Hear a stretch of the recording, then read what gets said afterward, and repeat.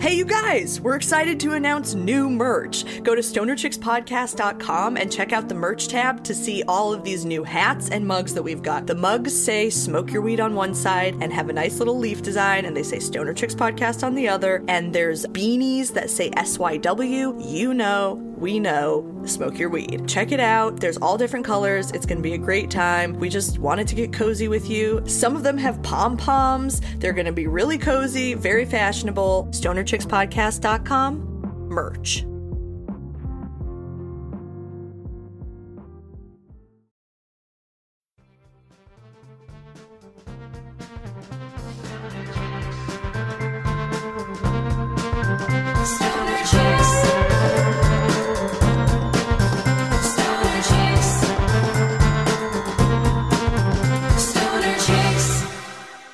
Welcome to Stoner Chicks Podcast, the podcast for stoners by stoner chicks. I'm Kayla Teal.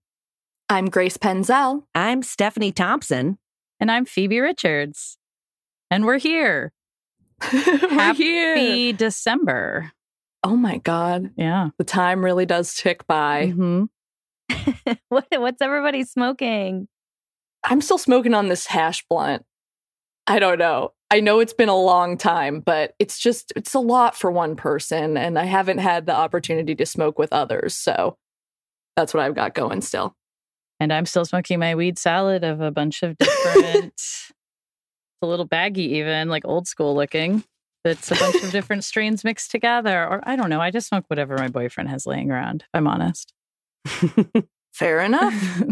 Kayla, what about you? Are you still digging through Phoebe's stash? Yes, but I'm sad to say that I'm not smoking at the moment because after this, I have to give like a presentation to the board of directors at work. So I need to be like the least high I've been all week right now. Fair enough. Fair enough.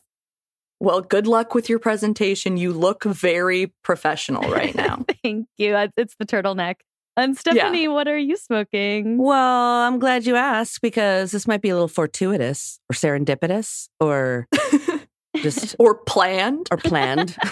But I went to the old shop and got one of my favorite brands, but I bought a bigger amount than I normally do. Mm-hmm. And Raven Grass, which we have mentioned on the podcast quite often, I bought a half and it comes in this box. Look at this. Ooh. It comes in this box and it's like a rolling trail on top. But not only that, it has like notes so I can write like my thoughts on this strain, which is Blueberry Trainwreck, by the way. It's like a built-in journal. Yes, it is so cool. I now am obsessed, absolutely obsessed. And I just before getting on here, went outside for a little smoke and it's fabulous. I'm feeling great, feeling amazing and excited to talk about what we're going to talk about today. Yeah. In a moment, listeners, you'll find out why this was planned. But first, we have a couple of Patreon thank yous. We want to thank Caleb from Georgia for signing up at patreon.com/stonerchickspodcast. Yay! Thank you, Caleb! Woo, Caleb! And we'd also like to thank Leah from Ontario, Canada. And I like to point out that Phoebe spelled it Canada. Oh. And, so Leah from Canada, we thank you. I didn't know that. Thank you. Leah, welcome. Welcome, cuties. We love new cuties. Come to us. Come to us. Yeah. Again, you can sign up at patreon.com/stonerchicks and you have a few different options, but there's plenty of bonus content as well as other fun perks, and you'll always get a shout out on the podcast. And we get more raw on there. It's true. It is true. But today we're not being raw. We're being very put together for our Shit. I did not come prepared for put together. No. Should I roll it back? Oh, I thought that was funny. Okay, good. For our guest, that's right. We have a wonderful guest today. I'm so excited to have on Nichole Graf. Nichole is a designer, illustrator, stylist, fine artist, and art director who co-wrote the 2017 book, Grow Your Own, Understanding, Cultivating, and Enjoying Cannabis, Furthermore, and most relevant to us in Seattle and Stephanie today, Nichole just celebrated 10 years as the creative director and head of product development for Raven Grass, a Washington-based craft cannabis company she co-founded with Micah Sherman and David Stein. Nichole, thanks for being on Stoner Chicks podcast. Yay! Hi, Nichole. Thanks for having me. Hi.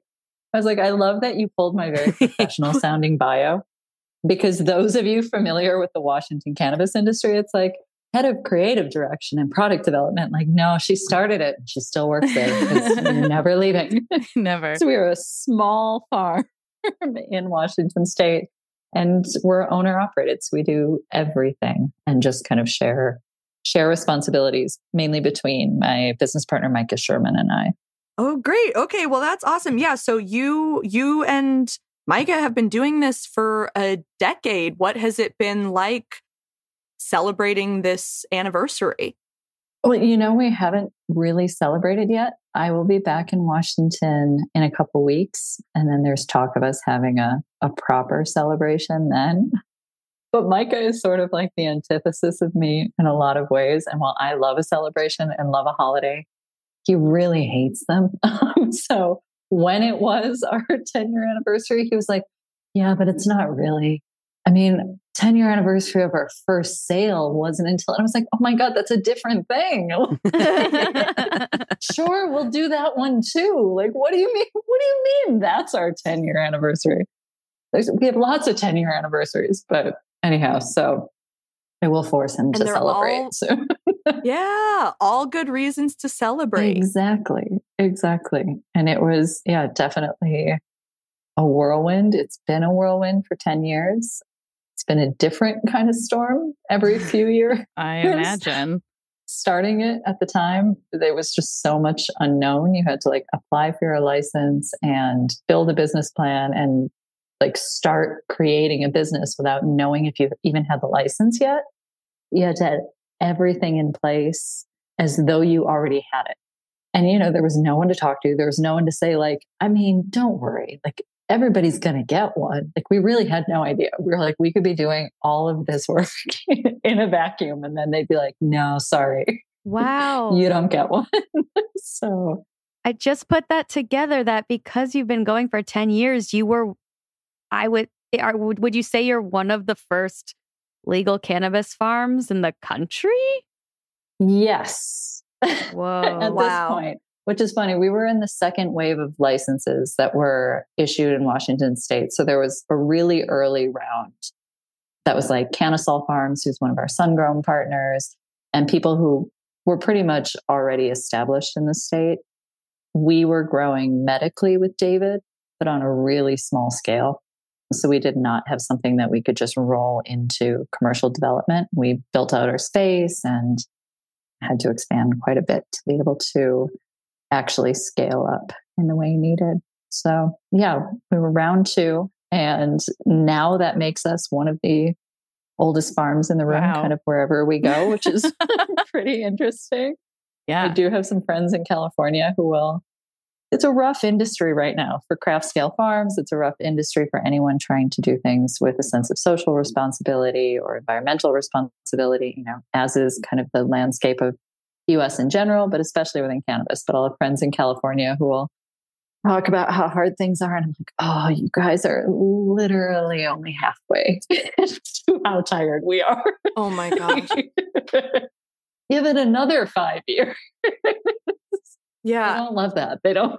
That's the worst thing you can say to your friends, by the way, when they complain to you. I guess you're being practical though, but I definitely want to hear more about that. But first, Phoebe had a couple questions that she wants to ask. Oh, you yes. Please do. Yes. We have some fun questions we like to ask our guests that are very ultra important, such as... Oh, I can't wait. What is your favorite time of day to smoke weed? Oof, totally depends on where in the world I am, when I'm around. There is the biggest treat I think there is for me, because I'm such an upper person. I understand that sleep is necessary. I understand it is important.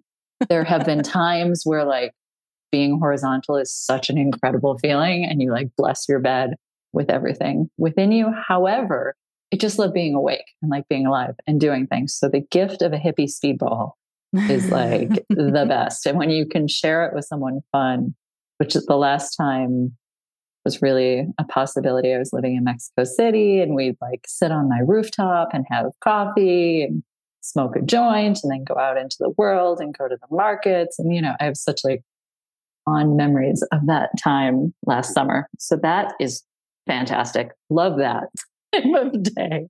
But I also love, and one of my favorite things is smoking weed with friends while we do projects, while we get into art projects and like create just a huge fucking mess, you know? Where you just have like the world's biggest table in front of you and it's just covered in shit.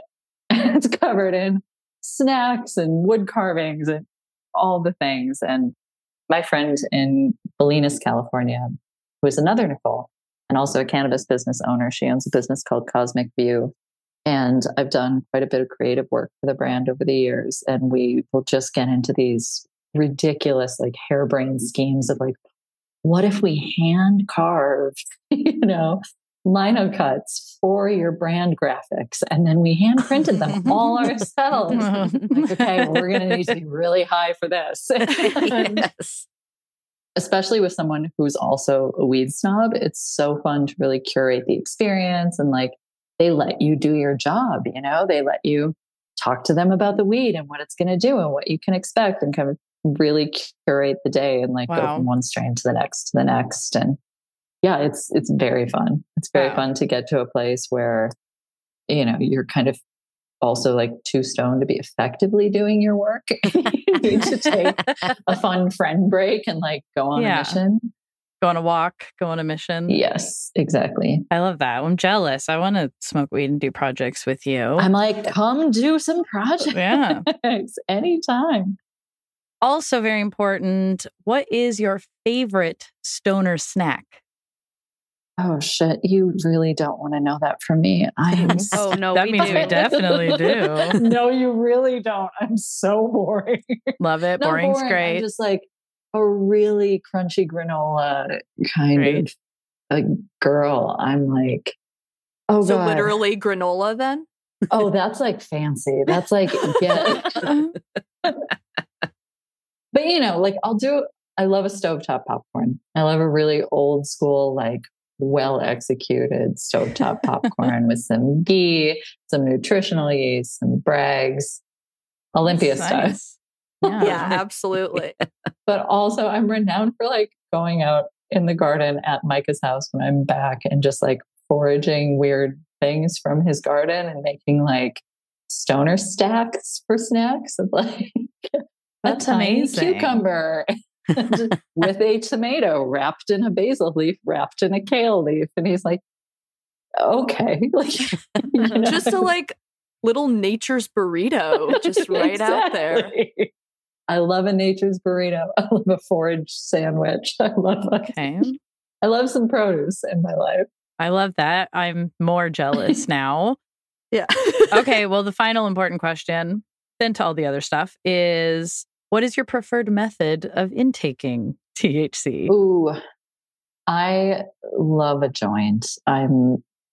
Unfortunately for my lungs, I love a joint. Mm-hmm. And I will say I love like a well-crafted edible, but I'm pretty particular about that just because I think people do a pretty unintentional job of dosing a lot of times or of like paying attention to ingredients. I think we do an infused coconut oil that you can use thanks to Washington's really great laws across the board. It's really prohibitive to have an edibles kitchen. So we pivoted our coconut oil to something that we say can be used on or in your body in any way that feels good to you. Oh, okay. Hey, this is really good to know. Listen, it's also true. Like it's a great lube. It's a great hand balm. It's a great, let's start with lube. Lead into hand balm. Predominantly lube. We're hearing you. Predominantly lube, unless you put a coconut oil reaction. Let's be real. But really great for dosing edibles. And because it's in a really clean fat, it makes for a really stable high. You don't get that like big rush and crash that sugar-based edibles can give you, especially again, the way things are structured economically within the cannabis market across all the states. It really doesn't encourage people using high quality ingredients. So a lot of times you just have white refined sugar as your main edibles carrier. And it's just not a great way to have THC interact with your body, have any cannabinoids interact with your body. There's nothing to really bind to. You get the big spike and crash, which is not my favorite feeling. So I love, if I have a luxurious amount of time, I love to like bake a little granola bar or coconut oil, or like make a little snack with that.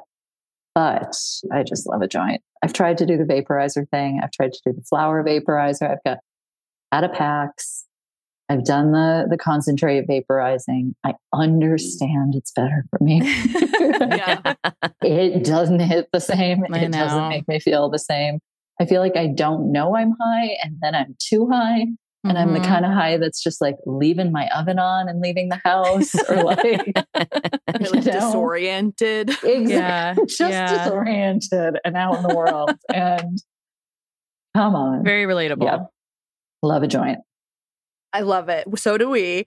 And something, I know that you're very intentional when it comes to cannabis consumption. Something that's very unique about Raven Grass is the way that you educate about your product and categorize your products. And actually, the Raven Grass website even is a pretty great wealth of information. I was exploring some, and you focus on cannabinoid chemotypes. And so that's sort of the total chemical profile, not just the cannabinoids, not just the terpenes, but sort of the whole picture. Is that right? Yeah, it's sort of, the whole physiology of the plant. So typology of chemovar is what we refer to it as, what it's referred to as. Mm-hmm. And it breaks things down into types 1 through 5. Type 1 being THC predominant strains, type 2 being a balanced CBD THC ratio, type 3 being CBD predominant, which is really anything over a 10-to-1 ratio. Type 4 is what they call secondary or tertiary cannabinoid dominant, which would be like a CBG dominant strain, something like that, which really isn't common in the market. It does exist in the market. We've got some strains we're working on right now with some California breeders that hopefully we'll have out, if not this year, next. And then type 5 is predominantly for research purposes before things were legalized, but it's cannabinoid null. So really no trace of any cannabinoids, like even below what's classified now as hemp legally. So those we kind of don't have to pay attention to. We really want people to focus on types 1 through 3. Types 1 through 3. And then I also noticed that within types 1 through 3, in terms of what you're actually offering and putting out for people to consume, there seems to be a lot of blends. Can you talk about that a little bit? Yes. So just to back up one second, absolutely. The reason that we talk about typology versus sativa and indica is, while sativa and indica are definitely things within cannabis, they are definitely designators of narrow leaf plants versus broadleaf plants for many reasons. But one of which is, there's been so much crossbreeding now between strains. The size of your leaf is not really indicative of what kind of experience you're going to have. I know it's become shorthand, the indica in the couch, sativa being up, indica being down, people trying to come up with all these mnemonic devices to like remember which is which. And we really just want to take the whole thing back and just be like, tell us how you want to feel. Right. And we have strains that are categorized according to how you'd like to feel. And everybody's body type is different. Everybody's internal chemistry is different. We're all going to have slightly different experiences within those ranges. as woo-woo as it sounds, when we talk about strains, when we describe our strains, we try to capture the spirit of the plant more so than talking about it like it's a prescription for an effect that you're going to feel. It's a living thing. Exactly. And it has a very complex chemistry. You have a very complex chemistry. When you put the two together, it's going to be slightly different than when I put it together. Especially, between Micah and David and I, me being the only woman in the group, I would always be the outlier experientially. So that's why when we do write our strain descriptions and come up with how we classify all of our different strains, it's really important for me to have a pretty big pool of testers that we're working with that fill out review sheets for us. And then I can really distill like the most common experiences and separate the outliers versus when it was just sort of me against two more similar bodies. Right. And it's much more helpful. But as far as the blends, that's actually a thing. So all of our blends are type 2, which is the balanced CBD THC ratio.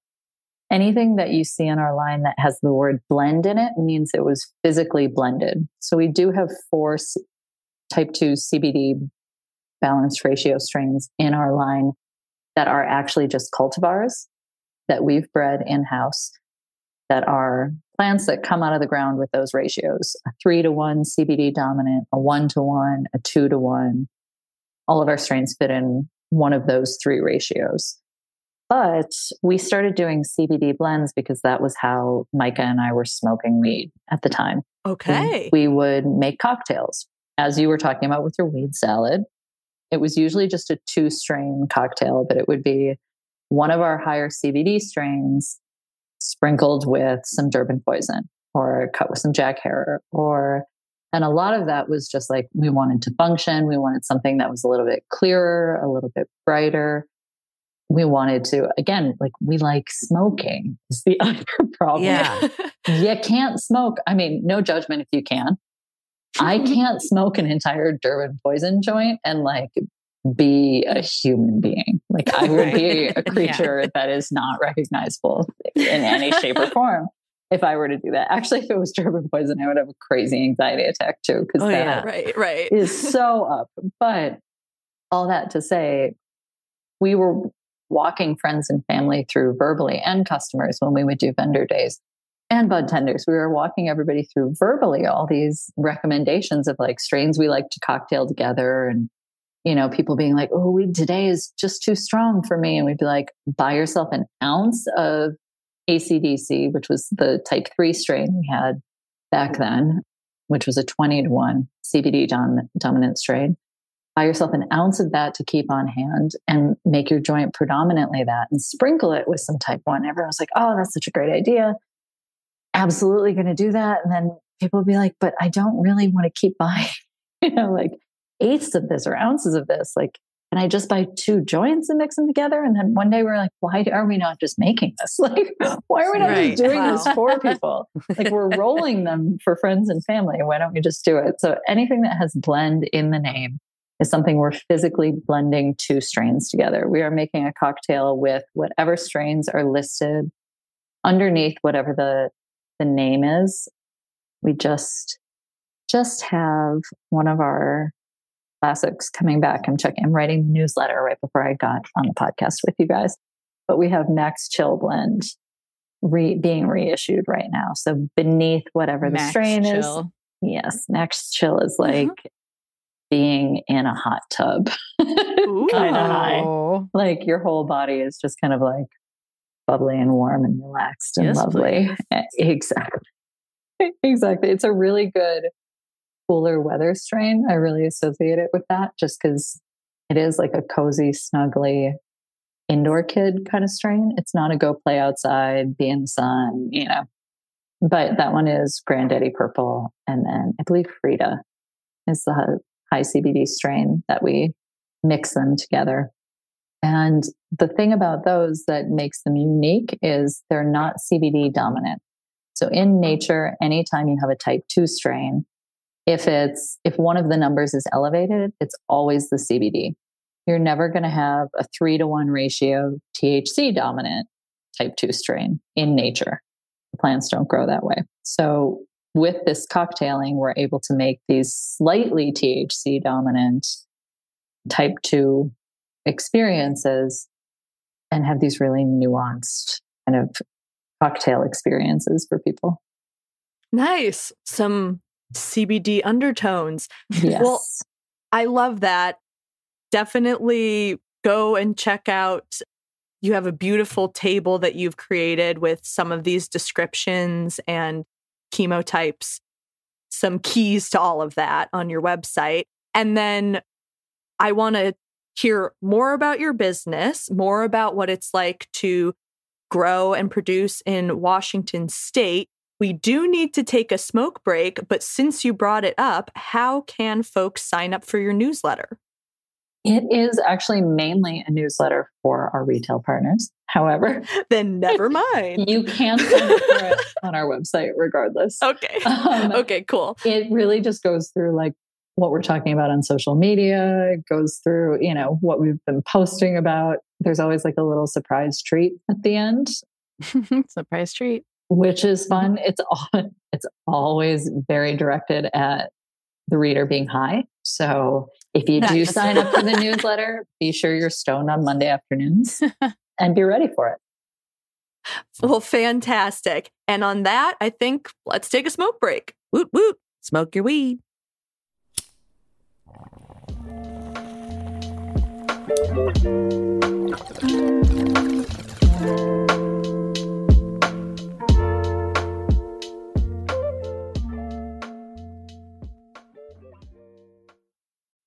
Welcome back from your smoke break, stoners. We're here with Nichole Graf of Raven Grass, and I don't know why I said that the weirdest way possible. Raven Grass. Raven Grass. And thanks for being here, Nichole. I want to hear more about your business. On your website, I was reading your mission statement, and something stood out to me. You said, we're interested in what it means to be a successful business independent of profit motivation. And you clued us into that a little bit before we started recording in talking about fairly paying your staff and what that means for your own profit or lack thereof. And I just wanted to ask you, in what ways have you at Raven Grass been able to innovate and grow as a business and as cultivators by deprioritizing profit?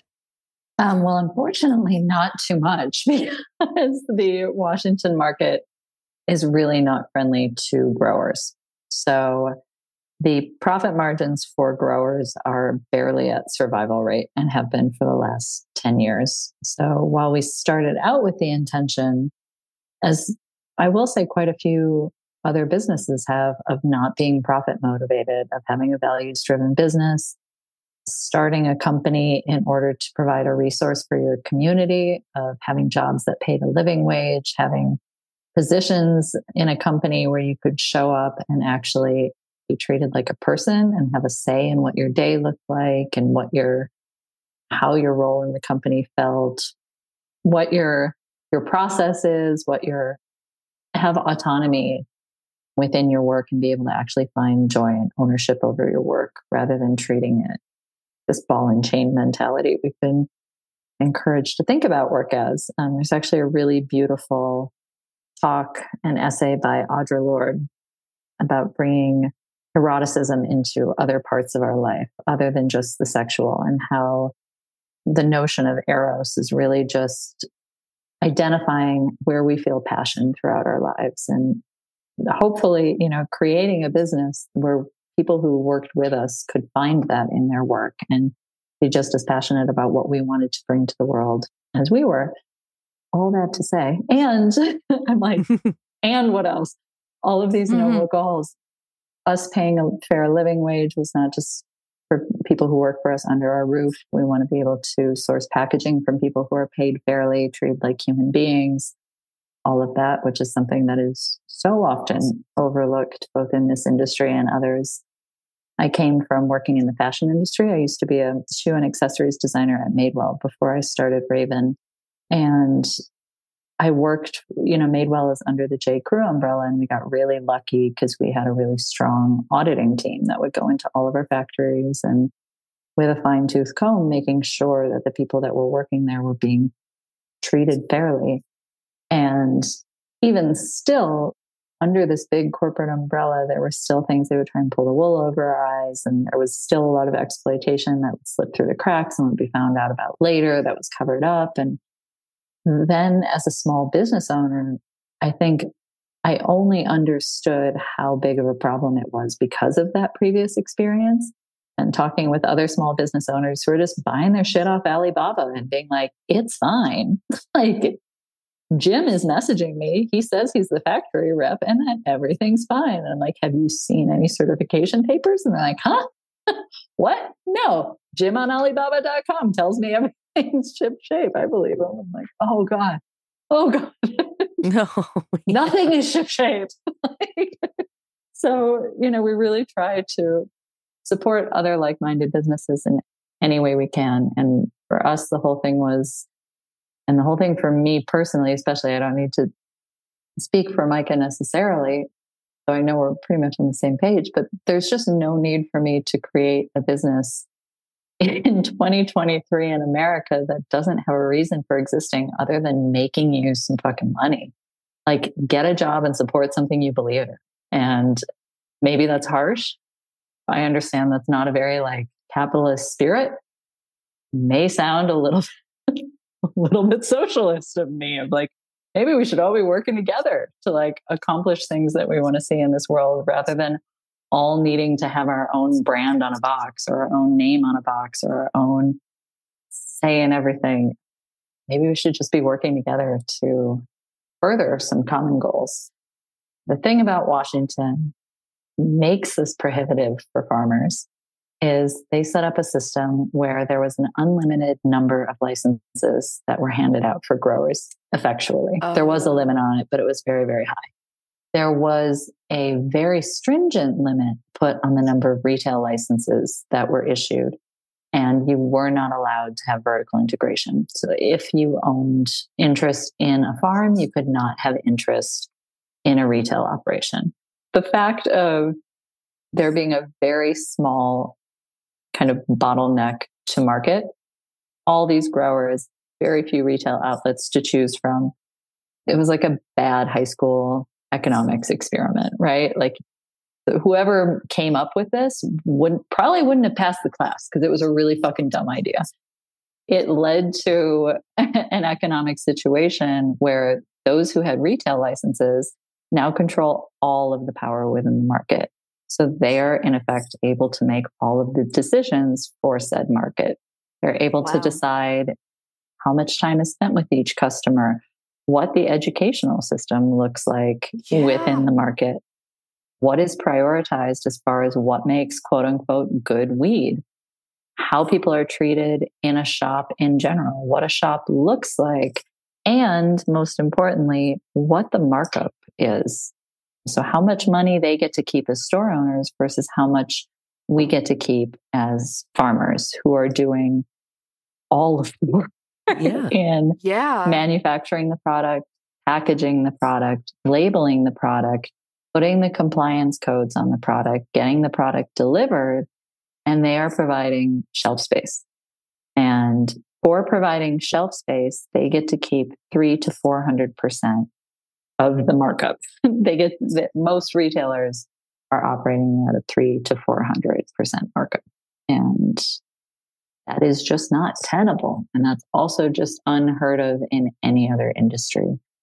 Again, coming from fashion and coming from not budget fashion, this was not necessarily known as fast fashion, and our markups were nowhere near that. If my merchant team ever even thought about getting close to a 300 markup, they would have lost their minds. that is the dream. That doesn't happen, and we're even beyond that now. And as a result, we've seen a market where the margins are so thin for farms that if there's a mistake, which obviously shit happens in farming, especially in organic farming, you're going to lose a crop. You're going to have a blight. You're going to, there's a big course correction when it comes to organic farming between when you make the decision to start amending your soil or applying beneficial bacteria, beneficial insects, predator mites, something like that. It takes a while.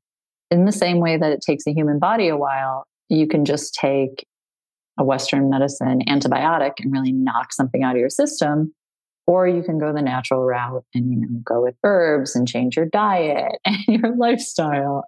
And it takes a while to see effects when you do things that way.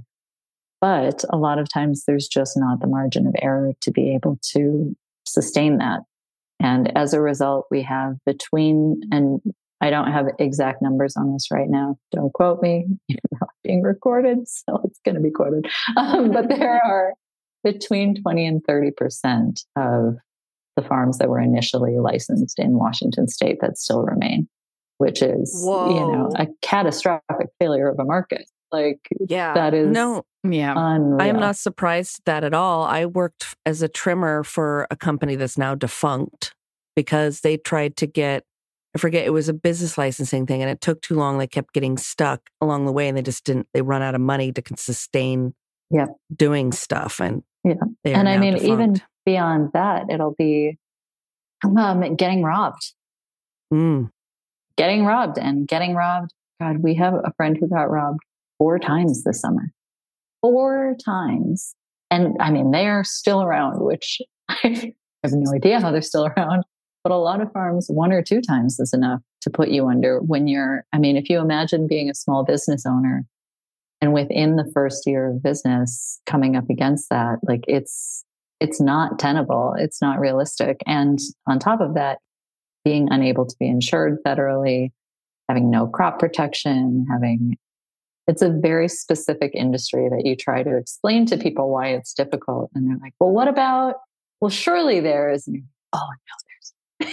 And then, people outside the industry are you've been here since the beginning. You've looked at it. Yeah. Why are you still doing this? And it's like, well, because we really believe in the power of cannabis in general. And we've gotten so much feedback from people who use our products who have had their lives changed, whether it's in a really small way, they're able to not feel super sick and be able to eat better now because their Crohn's disease is more under control, to people who had such crazy PTSD as veterans who are now able to leave their house, and everywhere in between that spectrum. And what are you going to do when you know that you're producing things that allow people that just stop doing it?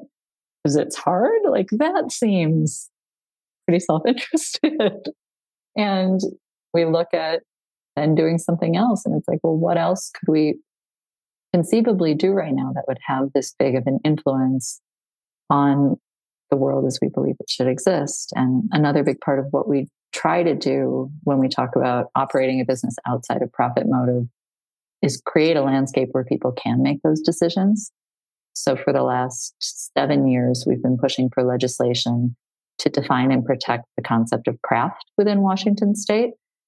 Craft exists and nationally as well, but we're only able to focus on legislation within Washington state because we're still not federally legal as an industry yet. So that said, there is craft designations that exist within all the alcohol categories. And that's how we're able to have small breweries and tasting rooms and small wineries that still exist when we're talking about Anheuser-Busch and these giant conglomerates, and so much consolidation that's happened within the alcohol industry as well. But you're still able to start a small thing and exist as a business. And within the cannabis industry, that is not the case. And we've had mass extinction after mass extinction event in every state that's come on board so far. That's been over the 3-year mark. Obviously, the first year you're going to see this huge boom, and then there's usually the recession, and then things level out a little bit. And then within that, typically a market would stabilize, and we haven't seen that at all in cannabis. It's just one mass extinction event after another while small businesses go under. And it's both really demoralizing and so difficult to, again, like not feel like a martyr and be like, why are we just in this like till we bleed out and like can't do it anymore? It's like, well, because there's still a fight to be fought. And while it's really, really discouraging, every legislative session we get in, and the further you get into local politics, state politics, national politics, I think the more discouraging it gets, because you see how far in advance decisions are made, how out of the hands of quote unquote like common people these decisions actually are, how much lobbyists influence decisions being made, how bought and paid for across such a wide variety of realms. These decisions have been for before we even knew it was an issue to get involved in. Someone else was paying to have it made in their favor. And it's really fucking demoralizing. But it's also, what else can you do if not fight for it, talk about it publicly, educate people, and try and make whatever change you can. And we've been really lucky and really unlucky in different ways, but we've been really lucky to have representatives who have been, matched with our bill, who have really taken an interest in what we're doing, who really, that's the other crazy thing is these legislators will be assigned cannabis bills and they know nothing about cannabis, nothing. And it's let alone the intricacies of the industry or the inequities of how things were set up. They have no knowledge of consumption, of when things were legalized, of how many stores there are, just any part of it. Zero context. Zero context. And so it's always a big rush to get them on board, educate them. They don't have time for that. They barely have time in a session to do their required work with them, let alone educate them with 10 years of background on right.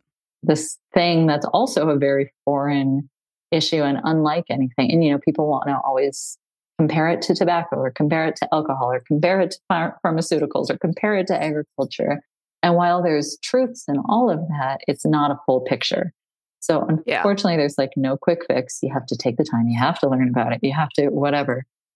But we've gotten really lucky that the ones who have taken the time, they'll be like, holy shit, this is terrible, you guys. This can't go on. And we're like, that's what we're saying. Okay. Now we're on the same page.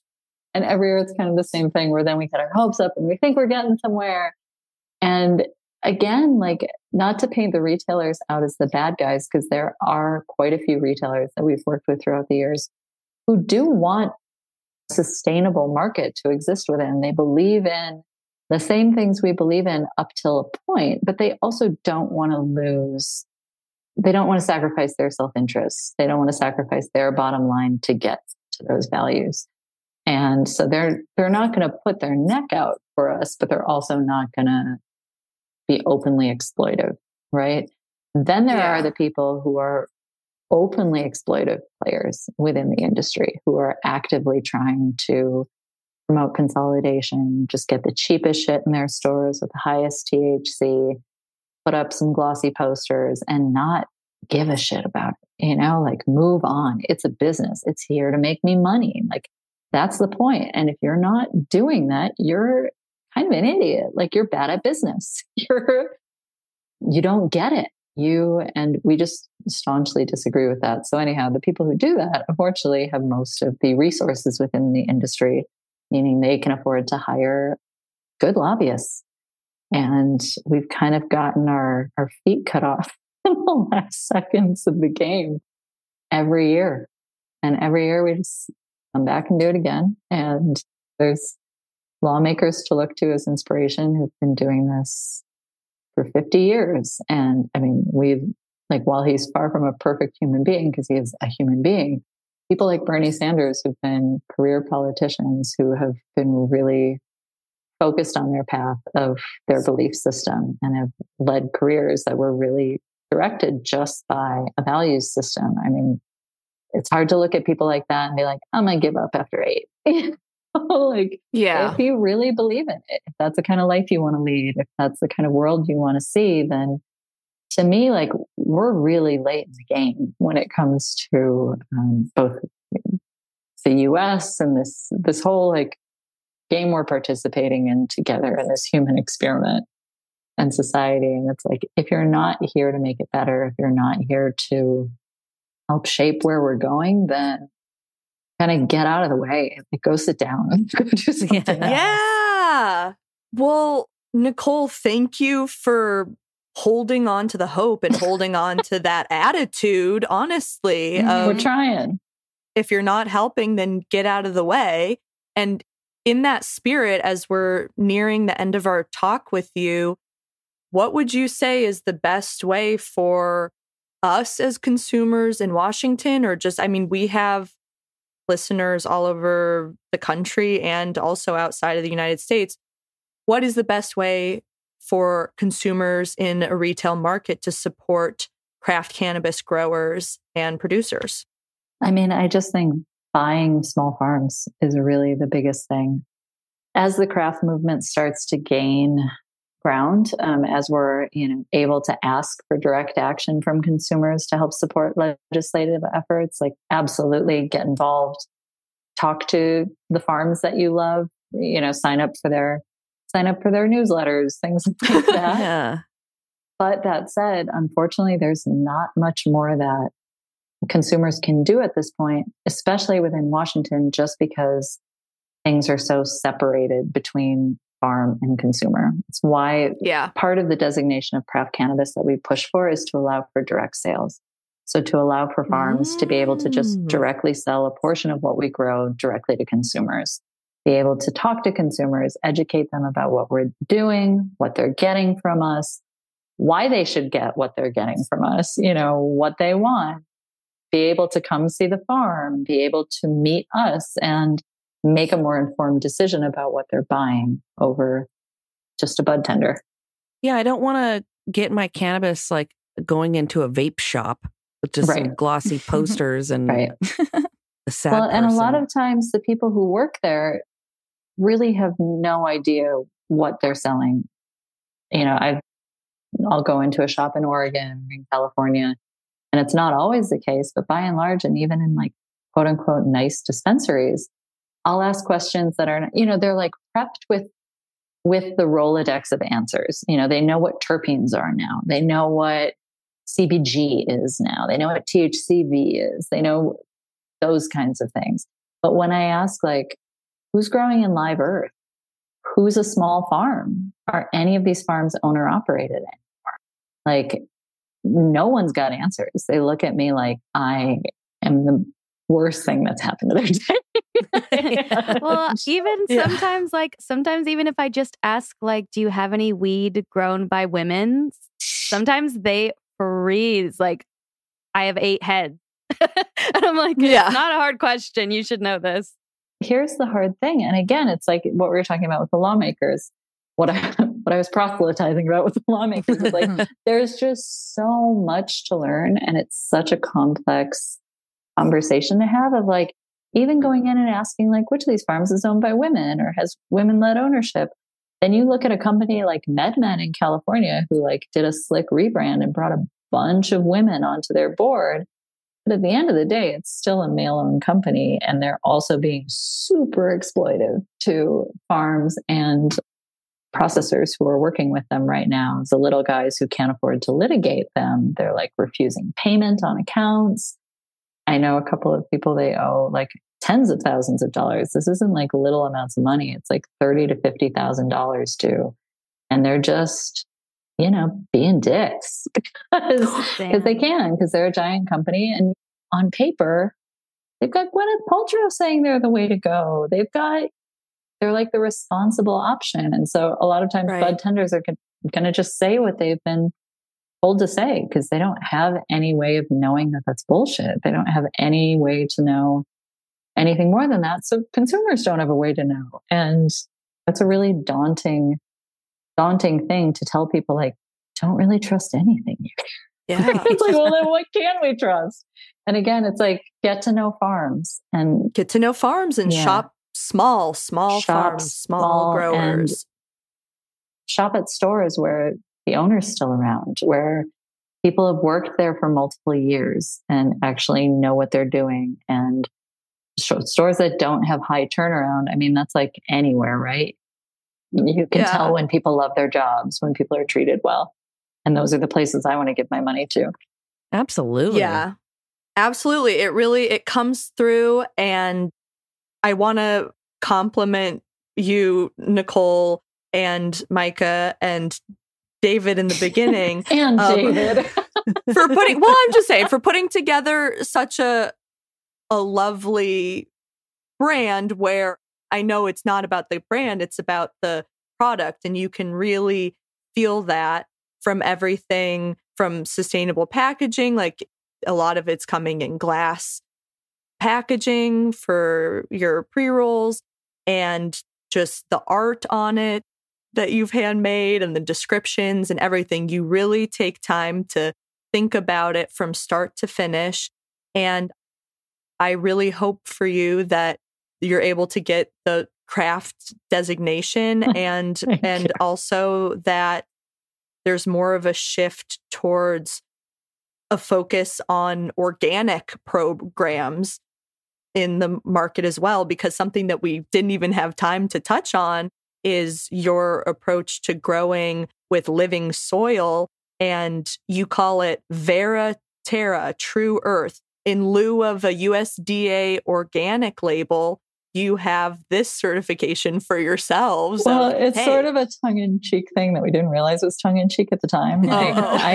I did it initially very sincerely, being like, we're not allowed to claim organic status, so fuck it, we'll make our own. And this is what it stands for, and we're putting it on every package.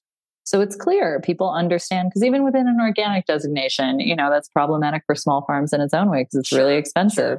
But you just tell people how you grow, right? Like that's our whole quote unquote branding, marketing ethos is transparency. Like we're just going to tell you what we're doing. And if that resonates with you, please buy our products. And if it doesn't, cool, buy someone else's products.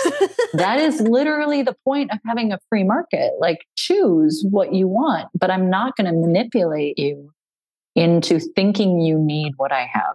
I'm going to tell you what I'm doing in a hopefully as clear of a way as I can.